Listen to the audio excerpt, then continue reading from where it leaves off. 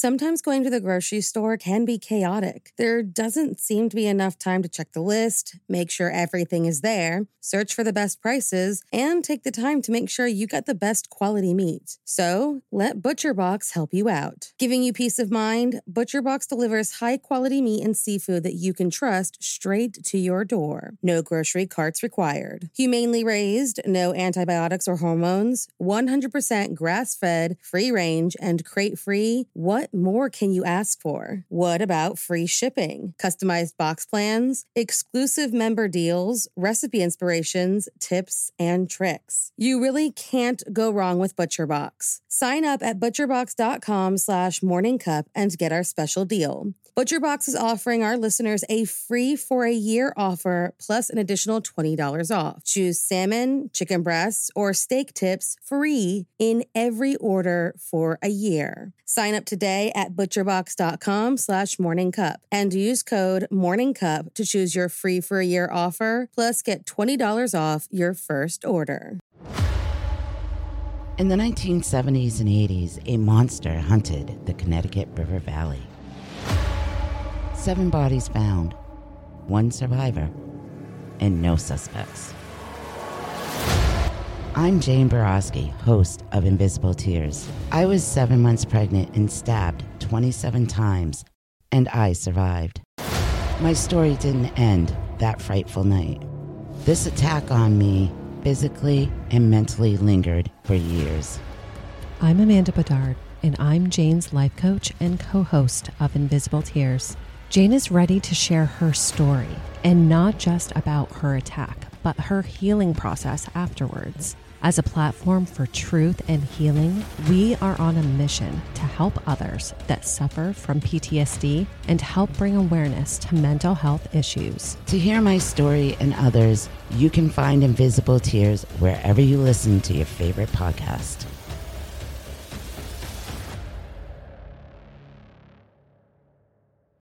There were 2 more murders 15 miles away. When police arrived, they found the telephones and electricity lines. We have a weird homicide. A scene described by one investigator as reminiscent of a weird... Morning. Murder. Some men are meant to have success while keeping their hands clean. Others earn millions in seedy enterprises. On January 17th, 1882, a man was born who would make a name for himself within New York City's infamous underground. So if you like your coffee hot but your bones chilled, sit back and start your day with a morning cup of murder. Arnold Rothstein was born on January 17, 1882, into the family of an affluent Manhattan Ashkenazi Jewish businessman, Abraham Rothstein. Described as an upright man, nicknamed Abe the Just, Arnold and his brother were raised with similar values. However, described as a difficult child, with the exception of an aptitude in math, Arnold showed little interest in school, was desperate to be the center of attention, and grew angry when he was not, even harboring a deep envy of his brother, Harry. He was also a young man who, for as long as he could remember, was a gambler. Saying, quote, "I always gambled. I can't remember when I didn't. Maybe I gambled just to show my father he couldn't tell me what to do, but I don't think so. I think I gambled because I loved the excitement. When I gambled, nothing else mattered." Arnold, by 1910, proved himself to be the opposite of his beloved father, when, at the age of just 28, he moved to the Tenderloin section of Manhattan, established his own casino, and invested in a horse racing track in Maryland, where, as the stories go, he fixed many of the races in order to line his deep pockets. With money to spare, a list of his father's important banking associates, and a wide network of informants, Arnold Rothstein became a millionaire at the age of just 30 and earned the nickname The Brain. All that was small potatoes, though, compared to his most infamous fix, the 1919 World Series. Now, according to the sources, there's a great deal of evidence that points to and points away from Arnold Rothstein and his involvement. However, according to those who think the racketeer and crime boss was guilty, he paid members of the Chicago White Sox to throw the game so that he could win a significant profit from betting on the Cincinnati Reds. Later called the Black Sox scandal, Arnold was summoned to Chicago to testify before a grand jury investigation, where he claimed that he was an innocent businessman and hoped that this would clear his name. He claimed that he was being framed by a man named Abe Adel, along with some other, quote, cheap gamblers, and that he turned down the offer to be involved in the scandal when he was asked. Though he claimed his bet had nothing to do with the fix, he did walk away with quite a sum of money. Not finding enough evidence to officially link him to the crime, he was never indicted. When all of the records, minutes, and signed confessions seemingly disappeared, the judge was forced to dismiss the case entirely, and officially, it was never proven if, or if not, the 1919 World Series was fixed. However, the 8 White Sox players named as trial defendants were all permanently banned from playing or participating as coaches in the MLB. Potentially getting away with a huge crime, in 1921, under the pseudonym Redstone Stable, Arnold owned a racehorse named Sporting Blood, who won the Travers Stakes under what was considered suspicious circumstances.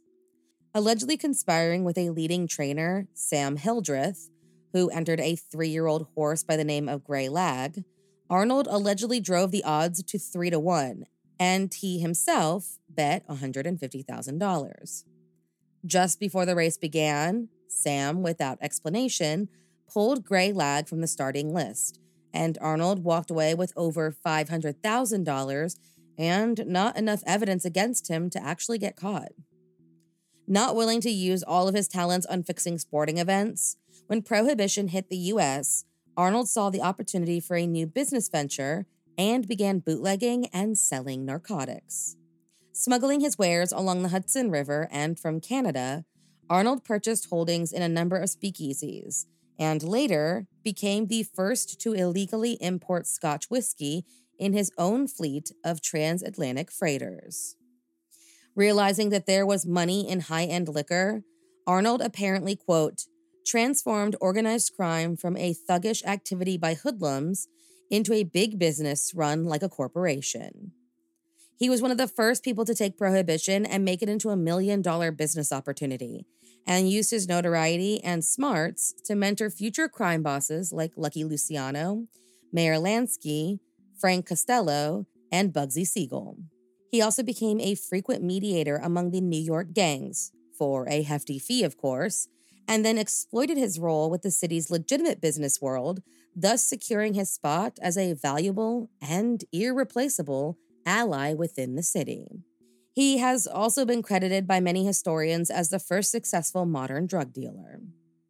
By 1925, he was one of the most powerful criminals in the country and had forged his own empire worth well over $10 million, which in today's money is over $171 million, making him one of the wealthiest gangsters in U.S. history and one of the founding fathers of organized crime in the country.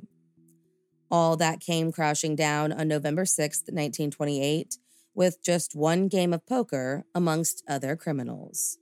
According to underworld folklore, Arnold Rothstein was involved in a 3-day high-stakes poker game in a Congress apartment in October with men like Jimmy Meehan, who lived in apartment 32, Alvin C. Titanic Thompson, brothers Mayer and Sam Boston, Red Martin Bowe, and Nathan Raymond.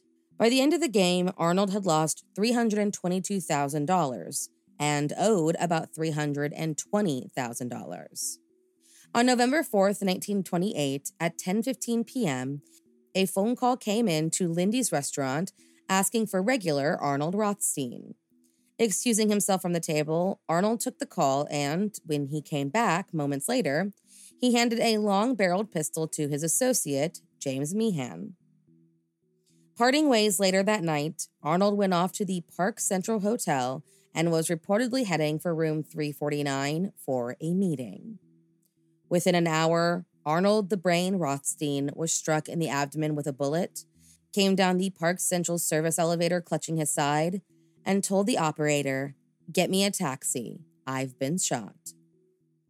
After spending 2 days in the Polyclinic Hospital, undergoing surgery and a blood transfusion, Arnold passed away, having refused to give up exactly who pulled the weapon on him, telling the police officers, "You stick to your trade, I'll stick to mine."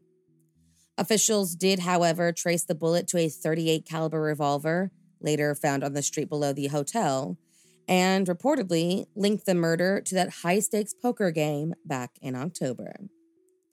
Arnold, though capable of paying his debt, claimed the game was fixed and refused to hand over the money. But like the alleged crimes of Arnold himself, police were unable to put any of the men potentially involved in prison.